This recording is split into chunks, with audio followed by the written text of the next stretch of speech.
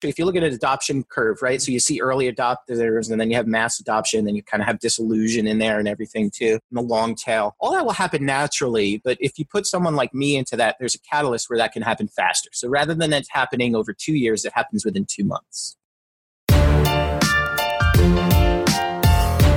You're listening to the Flip My Funnel podcast, a daily podcast dedicated to helping B2B marketing, sales, and customer success professionals become masters of their craft. Today, you'll hear an episode from our Takeover Tuesday series. Every month, we ask a different practitioner or thought leader to host a series of interviews that cover a specific theme that's relevant to our community. And like Sangram always says, without a community, you are simply a commodity. Here we go. Sangram here. Welcome to another episode of Flip My Funnel podcast. This time, you probably have seen the series from James in January, which was all about productivity and efficiency. Then in February, we had David Lewis run this incredible series on Tuesday Takeover that is all about interviewing unicorn CMOs. And now I have Ethan, who's the VP of marketing at BombBomb, who's doing another incredible series for March. And Ethan, thank you so much for doing it and welcome to the show. Thanks so much. It's a privilege. I'm really excited about it and I'm glad you took me up on the idea. Oh man, no doubt. So what is this series called and who are you going to interview first? This is all about chief evangelism. It's just something that I saw more and more on LinkedIn. Of course, it was your title, so you're one of the interviews in this series. We'll start with Dave Isbitski, who is the chief evangelist for Alexa and Echo at Amazon. He's really the pioneer of the voice first movement, comes from a developer background, but has this real passion for some of the same themes you and I talked on, is like bringing the customer view into the organization and sharing the spirit behind the movement, not just the product or the service or the transactional sale, but bringing the spirit of the movement out to the market and really bearing that torch, being the messenger, leading the cause, being a point person that people come to for thought leadership around this category that didn't exist just, months or even years earlier. That is fantastic, Ethan. Let's go. Hey, thanks for listening to this episode of Flip My Funnel. My name is Ethan Butte. It's a privilege to be co-hosting, and it's a privilege to be joined by the original chief evangelist of Alexa and Echo, leading the voice first revolution at Amazon, Dave Isbitski. Welcome and thank you. It's great to be here. Thanks for having me.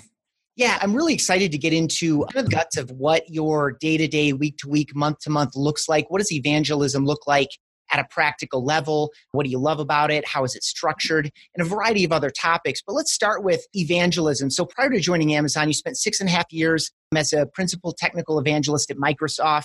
Prior to becoming the chief evangelist in the voice category, you were the principal evangelist of the Amazon App Store. What does evangelism mean to you in this context?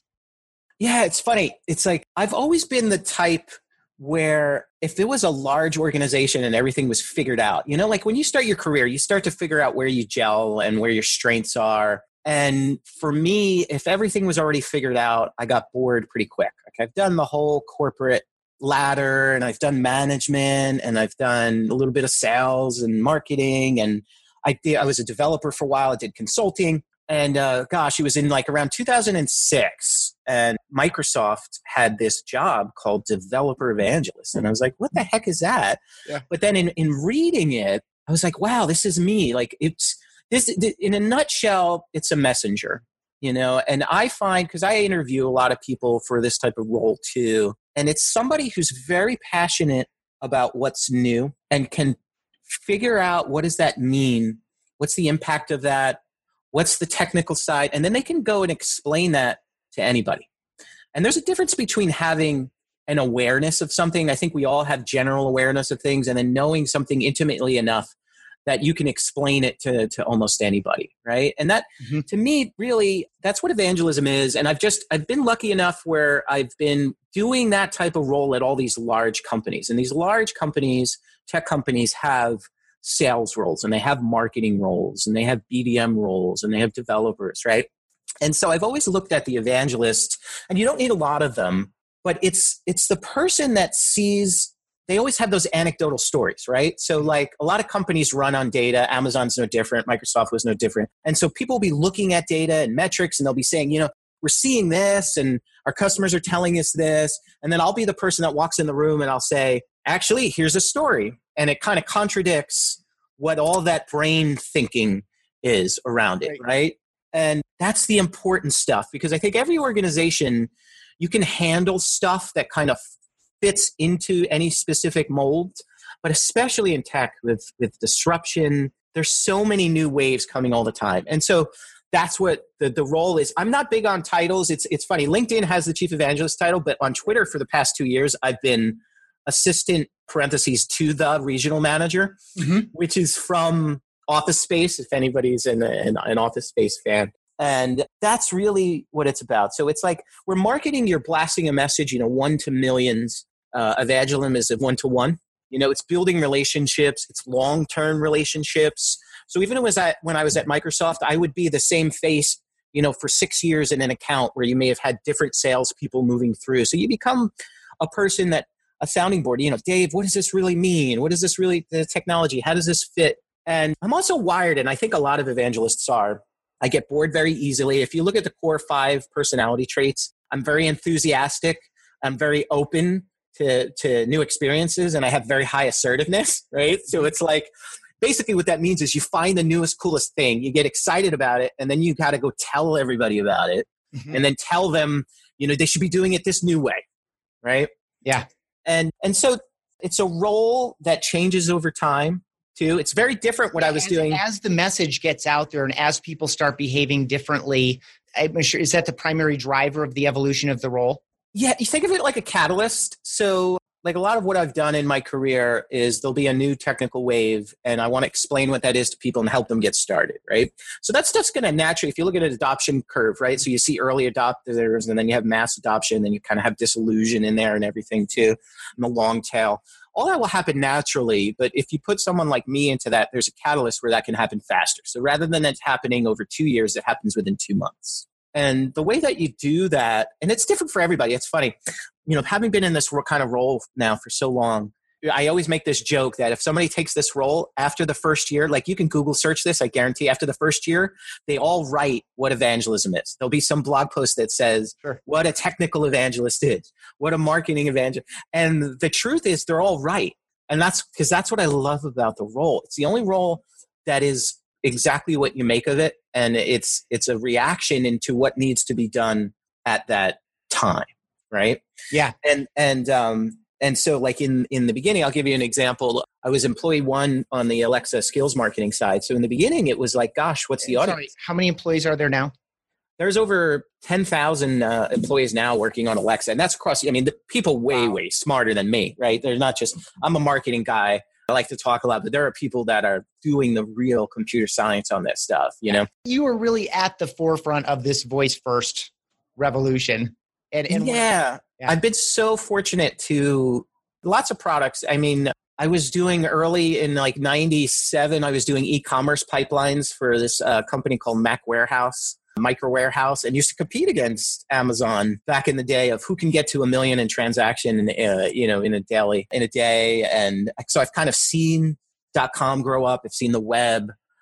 I've been able to be through the mobile, where I spent most of my time at Microsoft was in mobile and web. You'll see talks out there of me like saying, what is Azure and cloud computing, right? Like it's 2012, 2013, kind of explaining that. And then when I was at Amazon, I was like employee 4 for App Store marketing. Now, maybe 3, yeah.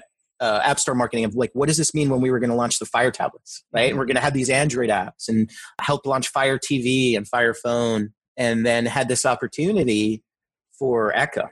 And I remember the first time using that, I was like, gosh, like I'm actually talking to this thing. Because that's the biggest thing, right? Is over the past couple of years, is that we're all talking to technology now. And it's like when you hold a screen, you assume you can tap it, right? Like it's glass. Yep.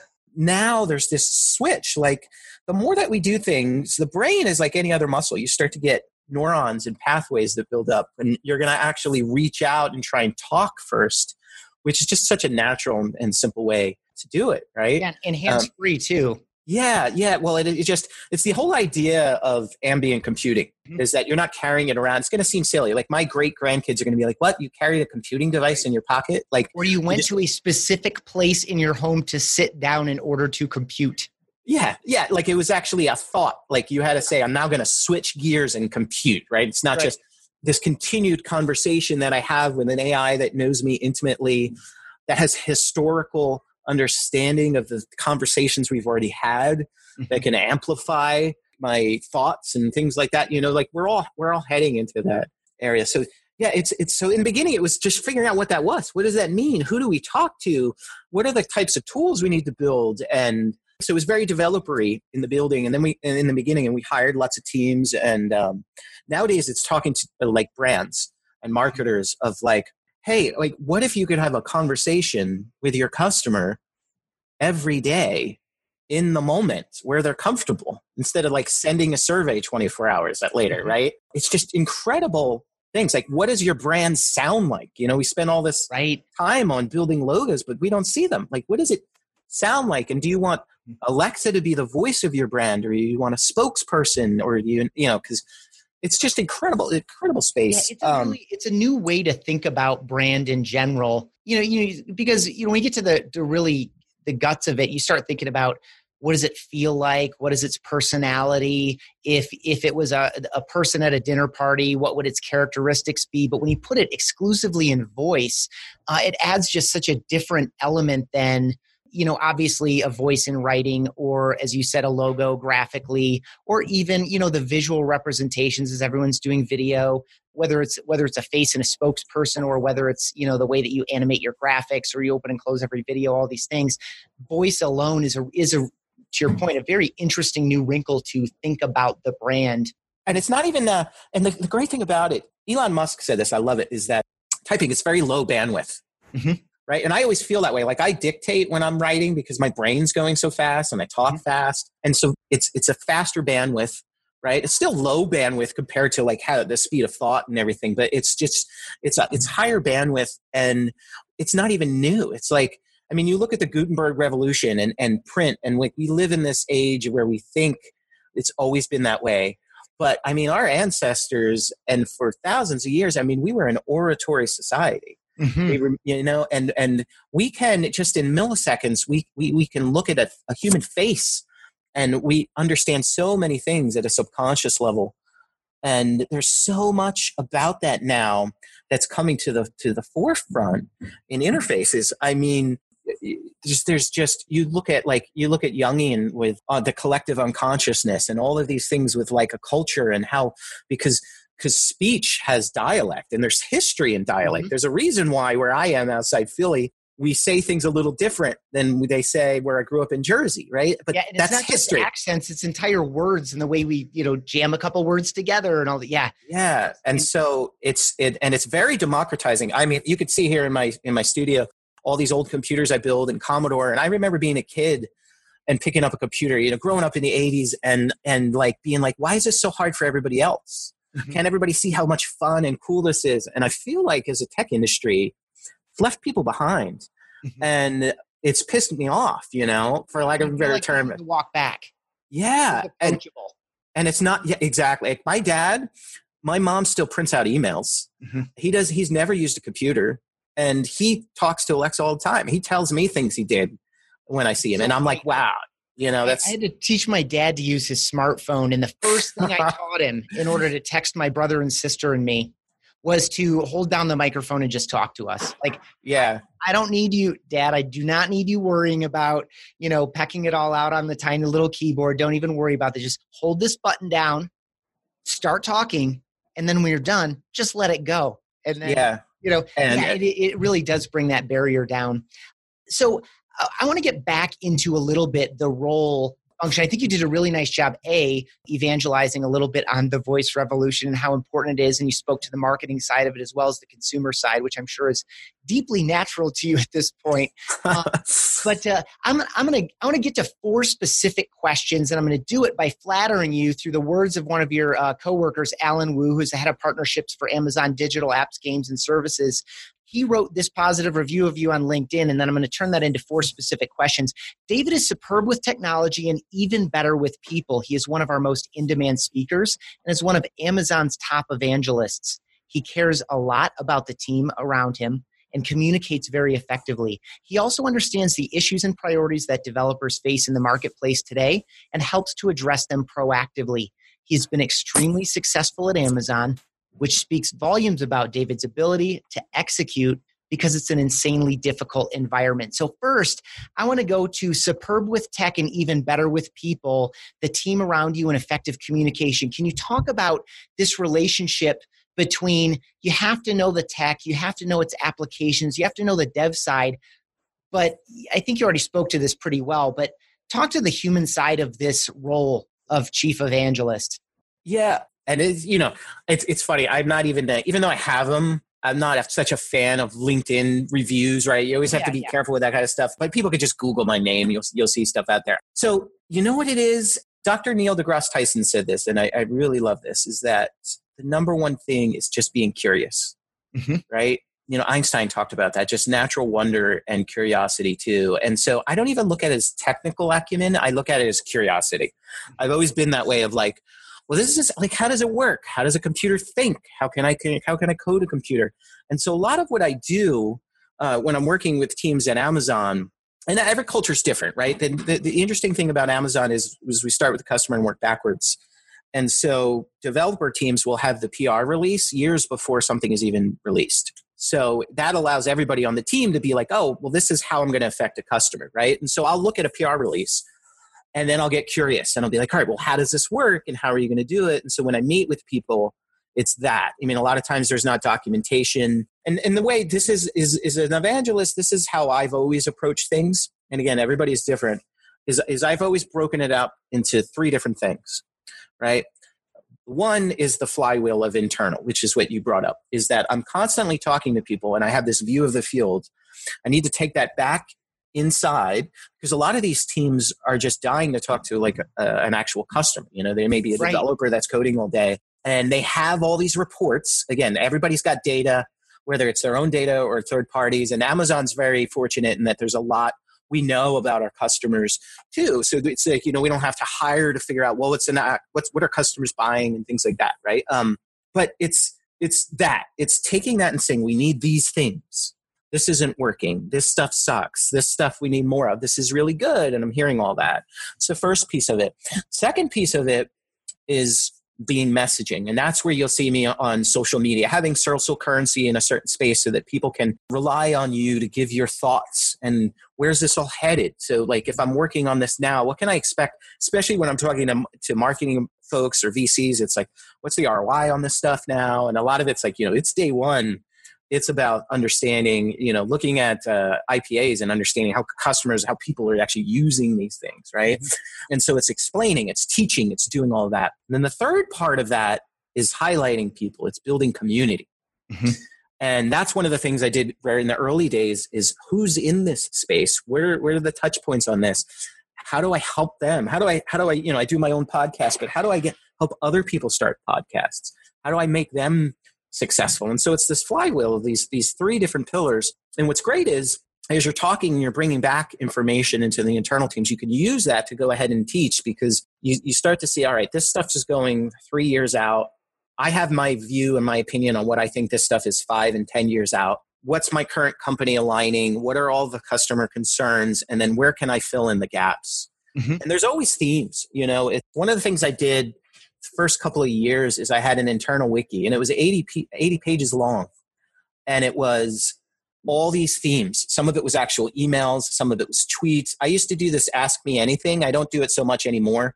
I just talk a lot on social media, but I used to turn my webcam on, and 1 hour a week, you've got any questions, come and ask me, right? Which was unheard of at Amazon. Yeah. Right.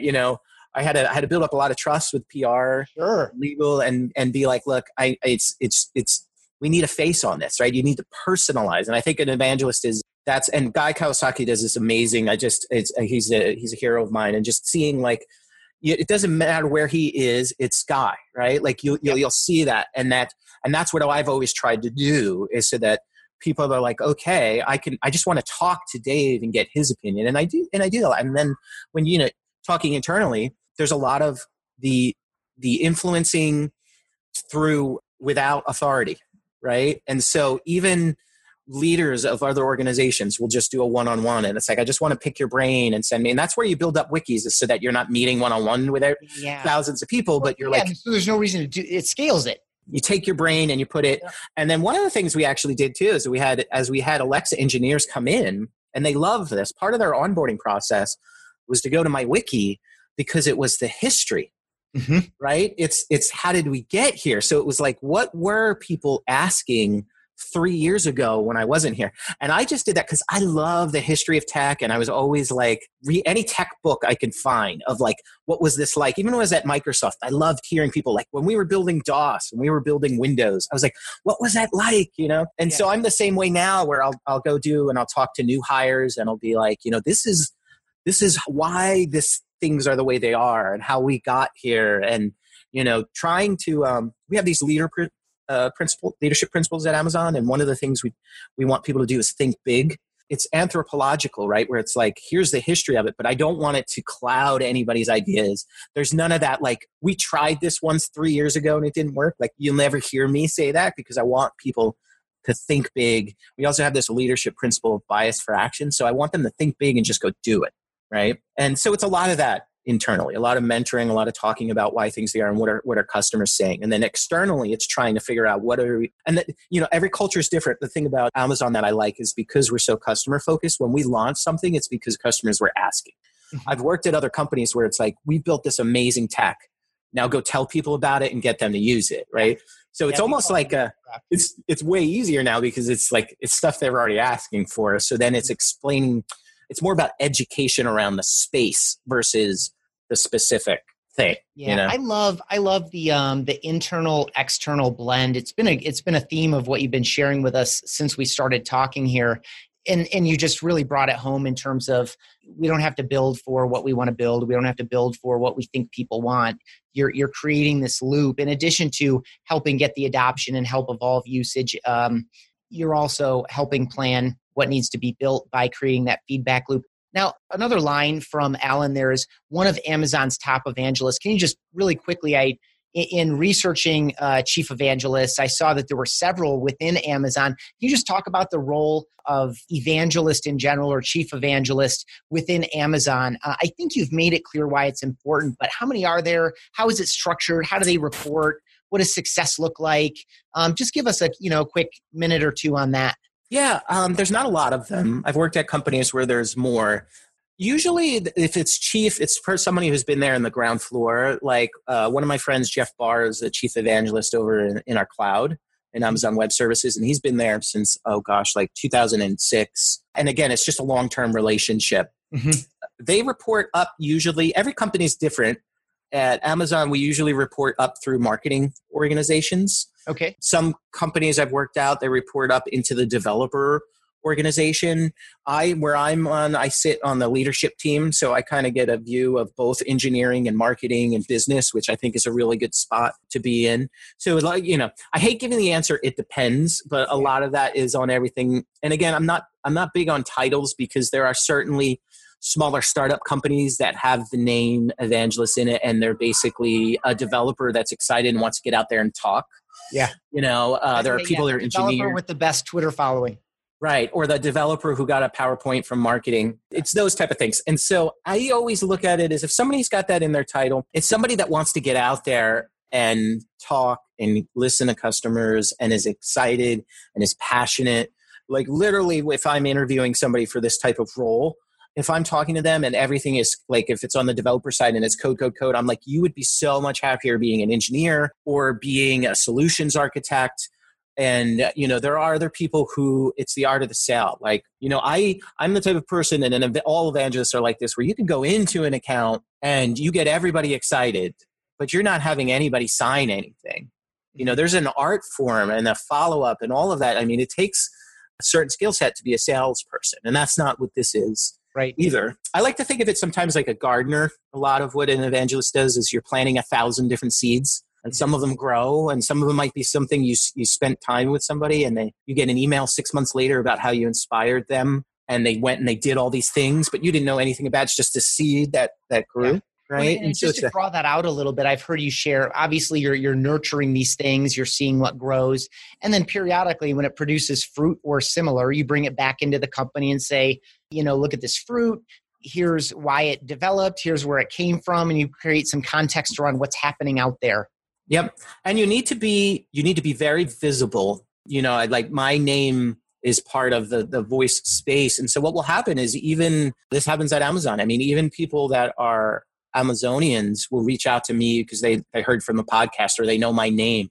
And so it's connecting all these other little pieces. And there's been areas where accounts, there may be and this happened across all the companies, both Amazon and Microsoft and other companies have been at, where a salesperson was trying to talk to somebody, but then that got nowhere. But that company actually reaches out to me, and it may be the CMO or the CEO, and they saw me talk or do a keynote. And so it's like an inbound sales is coming through with your network, just from the visibility. And that helps a lot too, versus just going out and it's cold calling and things like that. It's a known brand entity. Yeah, that's awesome. I think for the sake of time, we'll blow by the other two questions that come out of Alan's really kind comment, and I'm sure very hard-earned comment for you, but it sounds like you love it. So how hard is that? And that was the issues and priorities that developers face. But I really think you've done a nice job of talking about who the stakeholders are in the work that you're doing. And that's internal, external. It's the consumer. It's the external developer that's building Amazon skills, et cetera. The other one is the insanely difficult environment. And I think that'll be a topic for another conversation. Obviously a super high performing, just amazing company, one of the best companies to grow up in my lifetime. I'm sure it's a really challenging environment to work in, but you're obviously thriving there. I'm going to go with one last question, then I'll honor the spirit of the show, which asks you to leave all the listeners with a challenge. So my question for you here, just to bring it back to the audience a little bit, is, Amazon, Microsoft, global multi-billion-dollar companies and you talked a little bit about the way evangelism is structured in there. When might a smaller company commit to having an evangelist? You made a really good observation about, the quote unquote, I'm air quoting, evangelist. When would a company, what are maybe some characteristics or markings or signs on the wall or internal problems, challenges, or questions that say, what, I think if we appointed an evangelist, this is the right time for that? What are some markings in a company that isn't as developed or even as hardcore progressive as, you're pioneering this voice first revolution. It needs to be advanced. So that begs for the role that you've carved out there. Just talk about it in the context of maybe a smaller company that when might they need an evangelist? Yeah. And I love small companies. I love the startup culture and mentality. Sometimes I feel like I'm still working for the world's biggest startup. It just happens to be funded by this great VC called Amazon.com, yeah. Right? So we don't have, some of the struggles that most startups do, but it's still that culture, that hungry culture. Where I see it fit a lot is if you've created a product or an API or a framework, marketing is going to get the word out there. Salespeople are going to talk to people, but there's no community. People aren't helping each other. It's not self-sustaining. And that's what evangelists do, especially at startups. And so if you're looking, you've got this new AI or this new developer framework, an evangelist can come in, they're going to blog about it. They're going to get on social. They're going to do webinars. They're going to go out and do hackathons and invite people. And they're going to figure out who are people within that industry. And it's going to get all that anecdotal data for one, but it's also going to give you the world's best marketing because it's going to happen through informal channels and it's going to happen through a sincerity and a credibility versus a brand, right? It's going to give a face to all of that. And I've seen a lot of success. I mean, over the years, there's a lot of people I've mentored and, there are people who've gone on to, I don't want to name drop or anything, but there's people who've gone on to a lot of startups and they're very happy. And I'm very fortunate and I do what I pay to do what I do. I love talking. I love podcasting. I love going on stage and so you find somebody that's like that and then they're excited about your product. I mean, this is a guy does too. I mean, you see it. There's just, you can't, I met Mark Hamill when, again, one of my childhood heroes when I was keynoting at Yext and he was keynoting too. And he said something that's always stuck with me. And I think it's very appropriate with evangelism too, is that there's one thing you can't fake. it's sincerity.